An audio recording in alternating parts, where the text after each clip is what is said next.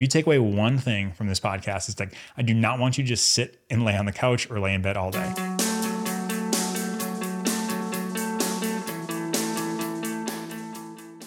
Welcome back, everybody, to episode 14 of the Building Lifelong Athletes podcast. I'm your host, Jordan Renke, and thanks so much for stopping by. I really appreciate it. I know you can be listening to anybody, anywhere, and the fact that you're here really means the world to me.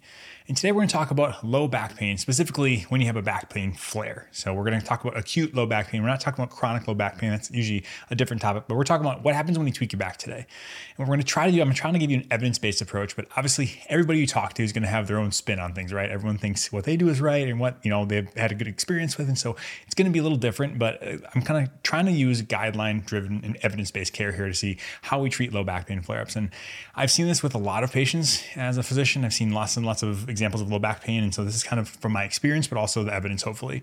And a lot of from what I'll be drawing to today comes from specifically guidelines from the Australian Commission in Safety and Quality in Healthcare. Essentially, it's a low back pain clinical care standard. It's a huge, 60-page document on how we should be looking at back pain from a primary care perspective or a healthcare perspective. And so it's a really, really helpful document. We'll kind of work through that and kind of talk about my approach and things I do here and there, and just kind of how I approach when someone comes in with an acute low back injury. What do we do from there? All right, first we're going to start with some epidemiology. And about 1 in 6 people report some sort of low back pain, and it's the most common type of back pain. So low back pain is the most common when compared to, neck or mid back. So low back is the most common. And odds are someone who has low back pain if you don't have it yourself.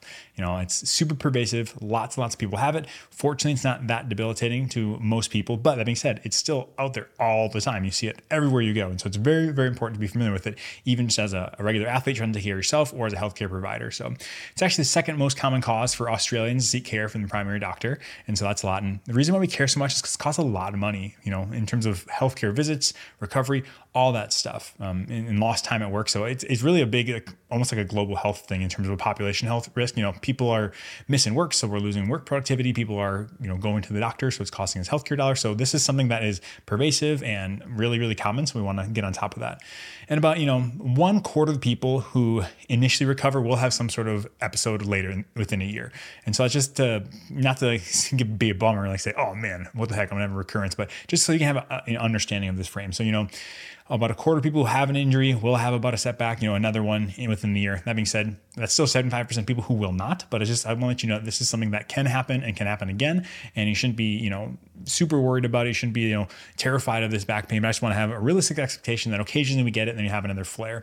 And at the end of the day, though, there's only a small number of people where an acute low back injury becomes a chronic problem. And so we try to avoid that. And we think that, there's a couple ways we can hopefully frame it and approach it so that doesn't happen. But we try to, stop it before it happens, because if you do have chronic back pain, if it becomes a chronic problem for you, it's usually a lot harder to treat. And so we're going to try to avoid that by everything that we do here and talk about to try to avoid having chronic back pain, because that becomes a little bit trickier. First, let's talk about some definitions as well. So low back pain in this document is described as pain between the lower ribs and the buttock creases, but can also have pain in one or both legs. So kind of broad. We think about that whole lower back area. That's the quote unquote low back, but can also have pain into one or both legs. And so usually it's pain that doesn't have a specific diagnosed cause. Some terms we use for it are non-specific or non-specified, mechanical or musculoskeletal back pain. All those terms are kind of interchangeable, saying, hey, in that general back area, that's where we're having this pain. Essentially, we use these terms because we're not exactly sure what it's caused by. And there's kind of things we'll talk about here, but it's really, really hard to pinpoint and say, this is the reason that you're having this back pain. Some people will like you to believe that. And sometimes maybe it is that instance, and that is the case, but a lot of times it's much more complex from that. And so it's hard to say definitively this caused that. And so we kind of use those terms like musculoskeletal, non-specific to say, hey, we've got some back pain. But the good news is it doesn't really matter what the definitive cause is, the way we think about it and treat it is really all the same. So let's say you've hurt your back, right? The question everyone has is how long is this going to take? I like starting with this because it kind of gives people an idea of what recovery is going to look like and, what it's going to look like for them. So most people will rapidly improve within 6 weeks if they present early enough to healthcare setting, or if they have these skills to self-manage on their own. And so I like to say 6 weeks is kind of a general ballpark where, hey, we should be getting better by then. What I am saying is it's not 6 hours, it's not 6 days. I say we give things in the scale of weeks. Usually rehab takes a lot longer than people want. And I mean, myself included. if I tweak something, it's always like, okay, hopefully this gets better in a couple of days. But like really, we have to step back and kind of think about, okay, this is a scale of weeks. When I counsel my patients, I always say, hey, this is not something that's going to get better in days. This is a week thing, just so you have that perspective, because it's such a huge difference. When you go into something, say, hey, I'm gonna be back in 3 days. Boom, boom, baby, let's go. I'm fine. But you think that, and then all of a sudden it's still week 3, and you're like, what the heck? Then you might be worrying about, is this what's going on? Is something wrong with me? Whereas we set expectations that, hey, this can take like up to 6 weeks for even quote unquote normal, acute back pain flare, then it kind of gives us a nice sigh of relief, like, okay, like I'm still within the normal time frame. Kind of what we think about is, the first 2 weeks are usually the initial management and assessment. So either getting in and seeing somebody, or you're doing some self-mitigation strategies, but the first 2 weeks are kind of there. A lot of times if you do see someone early, they'll have you come back in 2 to 6 more weeks to kind of see how things are going. And then, if we're at that 6-week period and we're not having any improvement, then that's when we start thinking about referral. Usually referral will happen in about the 6 to 12 week period if we're not getting where we want to go. Like I said, this is average. So everyone's going to be different. Some people, it will be 5 days and they're like, oh, cool, I'm back, let's go. Other people, it may take longer. You can still have a normal recovery in 8 weeks, 12 weeks. That can happen. But it's just, we're not getting there in the 6 to 12. We just start to scratch our head and think, okay, is there something we're missing? Is there additional resources that we can kind of pull in and help with? So just something to think about there. Like I said, you can still have improvement after those 6 weeks, but a lot of times it just takes a little bit slower. And like I said, but the vast majority of people, regardless, are going to have minimal pain and disability 1 year later if they present early. So that's why our biggest thing is we try to get early just so we can learn these strategies, we can get help. And then by, in 1 year from down the line that we're not having this issue. Okay, a super important topic to talk about is like, when should I be worried about my back pain? It's super easy for me on this side of the camera to say like, oh, it's probably nothing. It's probably fine, just because the vast majority of things that I see are fine. But that being said, to you, it's different. You're experiencing this pain. Maybe you've had it before. Maybe you haven't had it before. And it can be debilitating. It can like knock people, off their feet and they go, oh, it's such a bad pain. But, so for them, it's like, seems like the worst thing in the world. Whereas at the end of the day, I see that quite frequently, and I can have the perspective to say, hey, I can reassure you, things look okay. But that being said, I do want to go over some things that we look for to make it, help you decide, is this serious? But first of all, don't panic. Odds are very small that it's something serious. In terms of like 95+% of times, this is something benign. Benign meaning nothing that requires intervention or super serious. And most of the time it's going to run into normal course. Second of all, this doesn't constitute formal medical advice that I'm giving you, just kind of education on the topic, so that if you have questions, you should be able to reach out, with a better informed perspective. But like I said, if there are any questions, this is not medical advice. Go talk to a medical professional. But I'm just going to kind of run through some concerning features for back pain. So like I said, most of the time we're going to have this back pain. We talked about they're kind of non-specific, quote unquote. But these are things that if you're having these are things we reason like you need to go talk with someone. First things first, if you're having back pain with fevers, and that seems to be the cause of it, and they're kind of correlated, that's definitely something we need to worry about. We worry about some sort of back infection or generalized infection. We want to get that checked out. If you're on immunosuppression, whether that's chemotherapy or other immunosuppression drugs, back pain can always be different, and weird things can happen, weird infections can happen. So that's something we want to keep an eye on. If you have elevated inflammatory markers like ESR or CRP, if those are elevated, sometimes that can mean some other signs of infection or something else going on. Trauma is something we think about. So if you like fell on your back off of fell off my house onto the, on the cement and on my back and I have pain, okay, that's a trauma. And that's not something that we just sit on. We gotta get it checked out, go get some x-rays, all that. But trauma is not, we're not talking about trauma today. So, and I want to specify too, trauma does not mean, I was squatting or lunging and I had back pain. That is not trauma. Like I said, that doesn't mean it necessarily nothing bad happened, but trauma is like a forceful hit with it, a fall or a car accident, something like that. Like trauma is like a big deal. Additionally, if you have a history of cancer, we always want to get back pain checked out, just because we always worry about, metastases going from somewhere to the back, and that can be causing the back pain. If you're having weight loss, same thing. We worry about like cancer there. If you're having pain at rest, obviously you might have some pain at rest. That's okay in terms of just sitting there. But if it's like getting worse, or it's like you get no rest, when you're not moving, most of the time, non-specific back pain, when you kind of get off your legs or kind of relax, you feel better. And if that's not happening at all, that's another reason to get checked out. Another things, if your vital signs are abnormal, like your heart rate is through the roof or your blood pressure is low, things like that, we always want to get checked out. If you have abdominal pain, like stomach aches, that's not normal with back pain. We want to get that checked as well. And some other big things we talk about here, if you're having like bilateral leg pain, meaning like going all the way down your legs, you're losing control of your bowel or bladder. So if you have incontinence, either urinary or fecal incontinence, that is never normal. We want to get that checked out, obviously. And then additionally, changes in sensation in like the perineum or your saddle area. So if you think like a saddle where you sit on a saddle, if you're like losing sensation there, that's something you'd always want to get checked out. And finally, if we're having progressive foot or leg weakness, meaning it's getting worse, our reflexes have changed, we can't walk, all those things, the things that sound scary are things we should get checked out. At the end of the day, if any of these things you had, we definitely want to go in and get checked out because they could be something, more serious. Things like neurologic conditions, infections, cancer, fractures, all these things that we don't just want to self-manage. We want to have someone to help manage us with that. Additionally, just something worth mentioning is if you're younger than the age of 40, there's a specific type of back pain you look for. It's called inflammatory back pain. So if you're younger in the 30s-ish area and you have pain that's worse in the morning, it's been going on for about 3 months, so it's insidious, it's not acute onset. Let's say you have maybe morning stiffness that gets better with exercise, maybe better with ibuprofen or NSAIDs. All these things kind of trigger things in our mind and think, hey, this might be something called axial spondyloarthropathies. And so, or ankylosing spondylitis, kind of things like that. So like I said, these are lots of big terms, but like all those things that I described, like those are the, hey, if these are going on, we might want to get checked out. But if like none of those things apply to you, then awesome. Let's keep her moving and we're going to figure out what's going on. Okay, so at the initial injury, what we're talking about here is an acute injury, meaning this isn't something you've had for like months and months and months, and it's kind of gotten worse. So this is like, hey, I had, an event of back pain. First thing first, don't panic. Once again, don't panic. Your body is strong and resilient, and this is just going to be a small speed bump down the road. Like I said, we're talking weeks or months, like you're going to look back and like, oh yeah, I had that thing and I dealt with it. Like we're going to get through this. But I know it feels like the end of the world right now.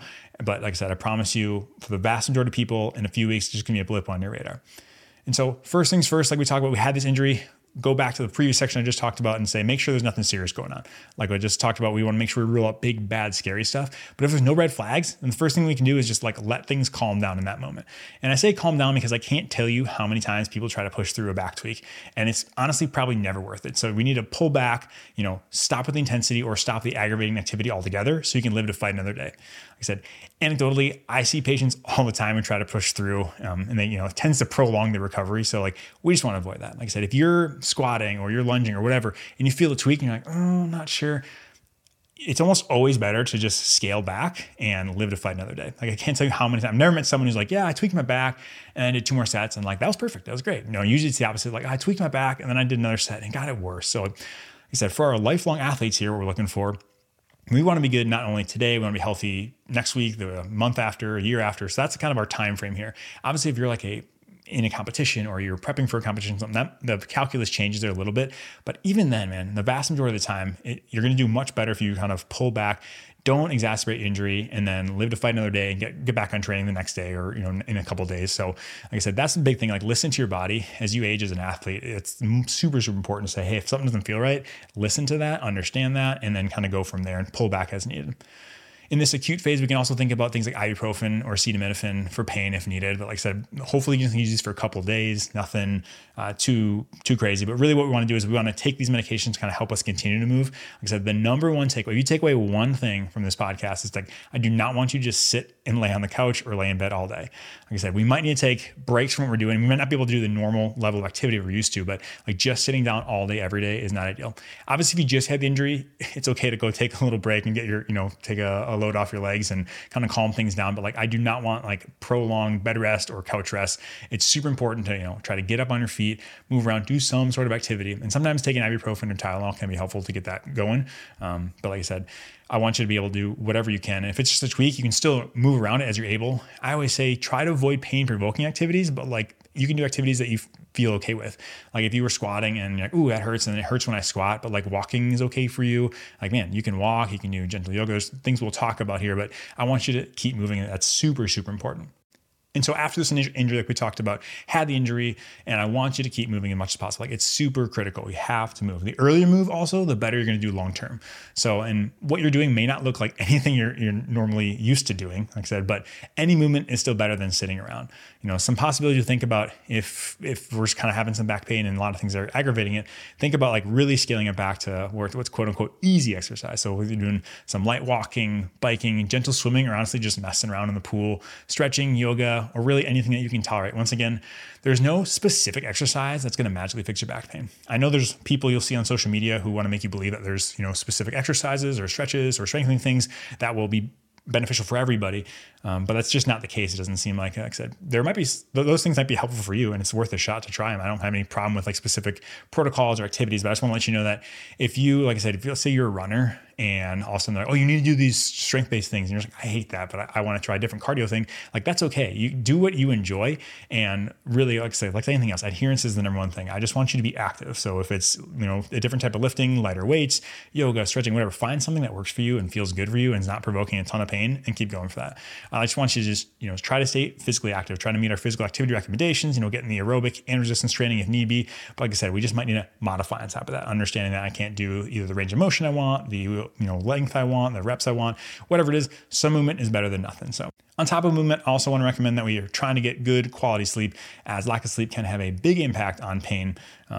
So just trying to stay active, sleeping, and still trying to do your daily stuff, activities of daily living, and go to work if at all possible. They've kind of seen that the earlier you get back to work, the better outcomes people have. And so it's not ideal when you're saying, oh, look, I can't work because of this, or I don't want to work. Obviously if you have a physically demanding job, you got to do what you got to do. And if you can't physically do it, then that might, involve you missing some time off of work. But the earlier we get back to work, doing our daily stuff, that's going to be super important. And once you start to improve and you're feeling a little bit better after this back tweak, the key is to gradually increase your activity back to what you've done before. Like I said, expect slower than expected results, but as long as we're moving forward, then it's all good. Like I said, I kind of sit back with that 6-week idea saying, hey, we're going to go up and increase gently from there. Like I said, we're not going to take 2 days off and like, boom, going right back to where we want to be. If we had a big tweak, a significant tweak that took us, out of the game for a little bit, it's going to take time to ramp things back up. And that's probably sound like a broken record for me because I say that all the time, but that's super important, is ramping things up for injury prevention and rehab, or in this case, rehab from a low back pain. And like I mentioned, 6 weeks is kind of that general target. And for most people, that sounds super, like super long time. It's a lot longer than expected. And you might be earlier than that. That's fine. But I kind of give this 6 weeks to say, hey, this is like a time frame that's very reasonable. When people are at 2 weeks and they're saying, oh my gosh, I'm still in pain, like what's going on? When you tell them 6 weeks, or you understand as an athlete, you say, hey, 6 weeks is reasonable, then you get reassured saying, okay, like it's not as bad as I thought. I still have some time. We're good to go. So just like I said, just thinking about that, understanding can take a lot longer. And the key is also trying to maintain a positive attitude. We'll kind of talk about psychological stuff in the next section here, but maintaining a positive attitude will be helpful. And on top of that, when I'm talking about all these things that we're doing and activities, I also try to have active management strategy versus passive. Active means you're doing something yourself, whereas passive means someone else is doing it for you. Common example for this is, active is obviously you're doing exercise, you're doing self-guided yoga, you're doing stretches, you're doing cardiovascular training, resistance training, like that's you putting in the work. Whereas passive is someone doing it for you, whether a physical therapist or chiropractor is stretching you or adjusting you. Like I said, those tend to rely on someone else. And I don't recommend passive things because at the end of the day, I want to empower you that this is on, you can manage this on your own and that you have the power to move your body and that it's safe to move again during this injury recovery. A lot of times when passive stuff, people are, quote unquote, like being guided by someone and they feel comfortable there. But when it's up to them to like remove again, well, they're kind of afraid of doing that. Whereas if you've been moving the whole time, you're continually and constantly showing your body, hey, I can do this. I can move. I'm not fragile. I'm okay with that. So for me, it's all the active things. I'm not saying no passive things. I know sometimes massage or adjustments or whatever can feel good and that's fine, but it's not something that we should continually going back to. Like one of my biggest pet peeves is when people are getting therapy, whether it's, dry needling or adjustments. And like I said, they all have their place, but when they just keep coming back week after week after week, say, hey, I need to come back, do this twice a week. Like that's not long. That's not ideal. That's not long-term what we're looking for. We want to build, the capacity in you and the confidence in you to say, hey, you can take control of this. Like you can move, you can be strong, your body's resilient. And so put it on you to be active. And so that's a really big thing that I always talk about, is trying to get you to do active movements and not passive movements.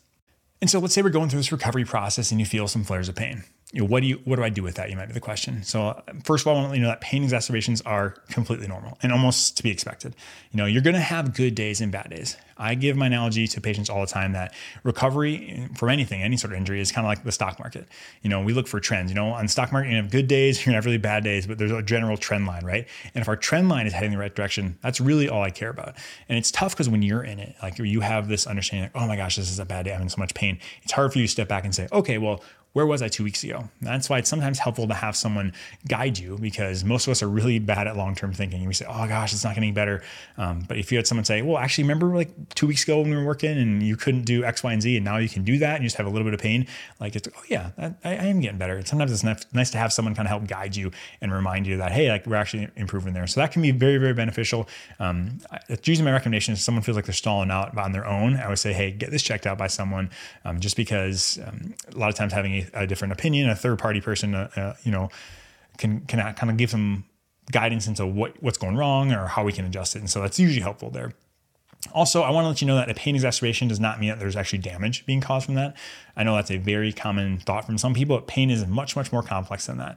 And so if we're having pain, that doesn't necessarily mean something bad going on. But however, if you develop, way worsening signs or any of the red flag symptoms we talked about, obviously that's something that we need to talk with a professional about. But if you're having kind of some pain exacerbations, that's okay. And pain doesn't necessarily mean that anything structurally bad is happening.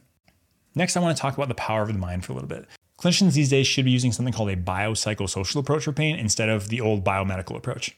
Some people will still be using the biomedical approach, but essentially what the biomedical approach is that pain must be coming from a specific site / pathology or finding on imaging. Obviously there are cases where yes, you have a fracture there, like that's coming from there, that's the pain. Or, you did tear your ACL, like that's where we're having the issue from. Like that, I'm not saying that's completely wrong, but that's why it's a part of it, right? We have that was the biomedical model. Now we have the biopsychosocial model. And so we're kind of incorporating multiple things.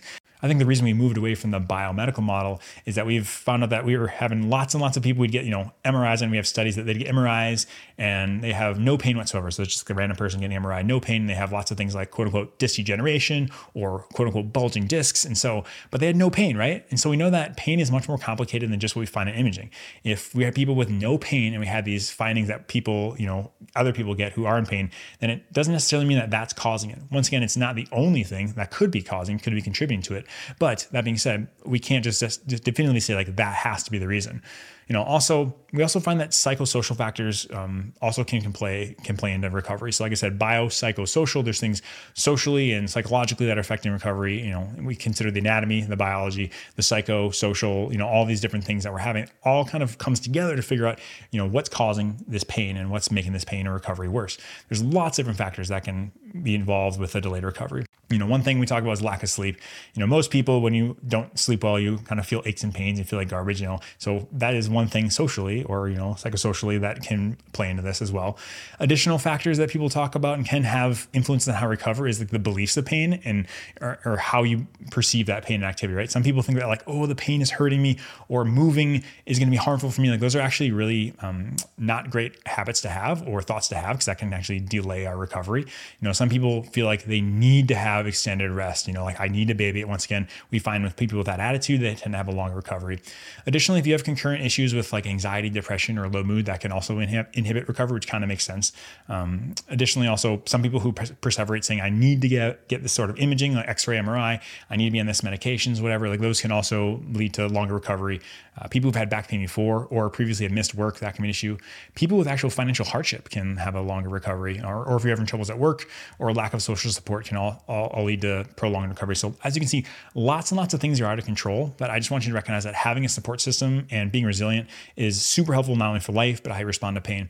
And so once again, you see all these things that can play into pain. So pain is not just like, hey, what should my x-ray showing? Pain is, maybe what my x-ray is showing or MRI is showing, but also like, how is my sleep? How are my social relationships? How's my work? How is my work-life balance? How's my stress? I mean, there's all these things that contribute. And so if one part of your life is way off base, that can be affecting how you perceive pain and how you recover. So it's just super important to know that it's not as easy as a lot of people make it sound, that like, oh, this mechanical thing went wrong, and so therefore that's why you have pain. It's much more nuanced than that, and we should treat it like that. Okay, so next question maybe is, well, I'm trying to do this, Jordan, I'm trying to manage it, but it's not recovering like I want to. What do I do? Well, if it's been more than 6 weeks, it's definitely worth getting checked by a health professional. Like I said, or maybe benefit from something like more targeted physical therapy or hands-on, or talking with a psychologist potentially. And when I say talk with a psychologist, I am not saying, hey, it's all in your head, but it's actually been shown that psychological therapy or things like mindfulness or stress reduction may actually be helpful in allowing you to kind of understand the pain better and understand the recovery process better and kind of help you reframe expectations. So like I said, it's in the Australian documents that they said, like getting someone who had high risk factors, like if they had lots of psychosocial risk factors, they try to get them into, physical therapy, but then also psychological therapy early as possible because they found they had better outcomes. And so as you know, we're maybe not getting there as fast as we want. The question is, do we need an X-ray or MRI? That's always the $1,000,000 question. The answer is most likely not. However, there are a few caveats. Obviously, if you show any of the red flag symptoms I talked about earlier in the podcast, then you're probably going to qualify for some sort of imaging. But with this, like I said, we always have to understand this should be in conjunction with your healthcare provider so you can kind of interpret the imaging. But most likely, you're not going to need imaging. The reason is because most likely it's not going to change a thing. Like I said, like I mentioned before, there's lots of studies showing disc bulges in people, and then they rescan them in a few months and the bulge has regressed. And so they didn't need an intervention. It kind of managed it and kind of healed on its own. Or you'll see disc bulges in people who have no pain whatsoever. And so we're not entirely sure, what to make of that. So normally, unless there are red flags, imaging isn't needed as it's costly. Obviously it costs something to go get an X-ray or specifically an MRI. And then probably not going to add anything to the treatment plan. So you're just like paying for us to say, okay, yeah, we're going to keep doing what we're doing. Most of the time without red flags, I say, let's just keep an eye on it. If it's getting real bad, then we can obviously consider things. But like if I get an MRI and it shows me those quote degenerative changes or, normal age related changes, what I'm going to say is, okay, cool. Like that doesn't change anything that we're going to do. I still want you to stick with the original plan. And so we wasted your time and money. And so usually we start with that. Next question is, do I need any pain meds? Well, like I said, the goal here is if we are taking any sort of medications to help you become more active rather than just completely stop your pain. That's like the first thing I set expectations wise is like, hey, we just want to take it down a notch so we can be active. I'm also going to try to use the least amount possible and the shortest amount possible. So we've also found that lots of medications don't really work. Things like anticonvulsants, antidepressants aren't good options. And people always talk about opioids and they may have some improvement for like short term, but long term actually might prolong recovery. And so long story short, you probably are going to be fine with just ibuprofen or acetaminophen if you need anything. And if after everything you've tried and there's still no improvement, then we kind of have to step back and probably going to take a multimodal approach to this. Multimodal meaning getting multiple teams involved saying, hey, do we need to talk to physical therapy? Do we need to talk to psychology? Do we need to talk with pain management? Who knows what? I think if it's, we've tried lots of things, it's been 6 to 12 weeks, then it's reasonable to talk with either, like I said, pain management or back specialist. They usually are really good at getting these teams together and kind of a multidisciplinary approach, kind of bring in expertise from different angles to kind of help, give you all the resources that you might need to help erode recovery. I mentioned before a little bit about imaging, when to get imaging. I want to touch on that just a little bit more. Like I said, if there's no concerning symptoms for serious pathology, imaging usually isn't necessary and usually leads to unnecessary concernings and incidental findings. So for me, that's one big thing is incidental findings. You're going to take these images on X-ray, right? And they're going to show some age-related changes, how I call it, like these normal things that you'll see, maybe some loss of height between the vertebrae, kind of normal wear and tear, but it can be kind of scary for people to see that and they kind of catastrophize, like, oh no, this must be causing my pain. When in reality, we've, like I said, seen lots and lots of X-rays with people with no back pain having the same findings. And so it leads to kind of confusion. Also, sometimes I've seen things where they find these things on X-ray, say this must be causing it. They have a surgery and it doesn't fix the pain at all. And so, like I said, it leads to more interventions sometimes. So we have to be judicious with it. Obviously, though, there are times when imaging is indicated. Like I said, it's always indicated when there's alarming features. Obviously, if there's any concern for fracture, you had like a big trauma or fall, usually we get X-rays. But if there's other things that's going on, like if we're concerned for disc compression or spinal cord compression, anything like that, MRI is usually indicated for that. The vast majority of the images that we do, though, we do that and it shows, it doesn't show serious pathology. And like I said, how we frame this is really, really important and it can help change perspective. Big words like disc degeneration, facet joint arthritis, and disc bulges or protrusion are thrown around, but all these are typically kind of a normal part of aging. Like I said, for me, I'd say, hey, we got some normal age-related changes. And many people with no back pain are going to have these same MRI findings. And so we know the biomedical model here isn't going to fulfill everything. I'm not going to explain all of our pain.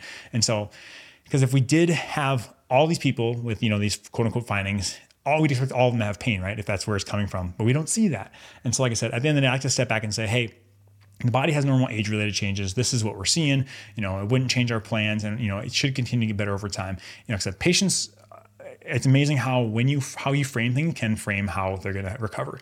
And so it's super important for you as an athlete too. If you understand that, just understanding that will be very, very helpful. If you say, hey, I got some, little findings here and there, that's like expected. If you've been a lifelong athlete or someone super active, like you're going to find those things and it's okay. It doesn't mean it's the end of the world. It doesn't necessarily mean that's where your pain's coming from. It can be helpful at times, but I just want to have you have that framework to say, hey, my images, like my pain and my experience is much more than just the images that I'm having. So like I said, I get an X-ray, I get an MRI, it says XYZ, that's all well and good. But like I said, we have to consider all the other psychosocial things that collaborate and kind of help with pain as well and kind of make us understand pain a lot better.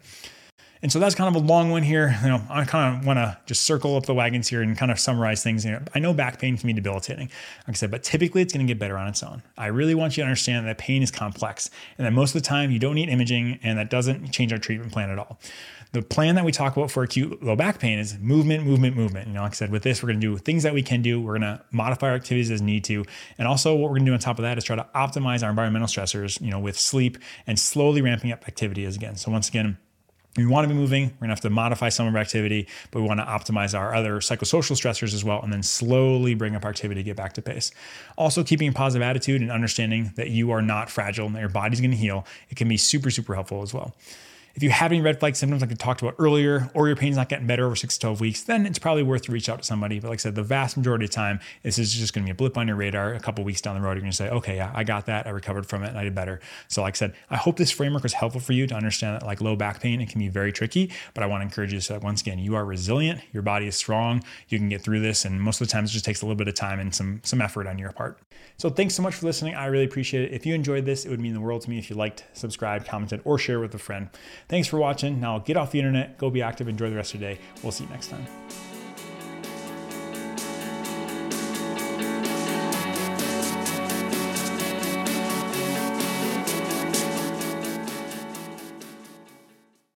Disclaimer. This podcast is for entertainment, education, and informational purposes only. The topics discussed should not solely be used to diagnose, treat, or prevent any condition. The information presented here was created with an evidence-based approach, but please keep in mind that science is always changing, and at the time of listening to this, there may be some new data that makes this information incomplete or inaccurate. Always seek the advice of your personal physician or qualified healthcare provider for questions regarding any medical condition.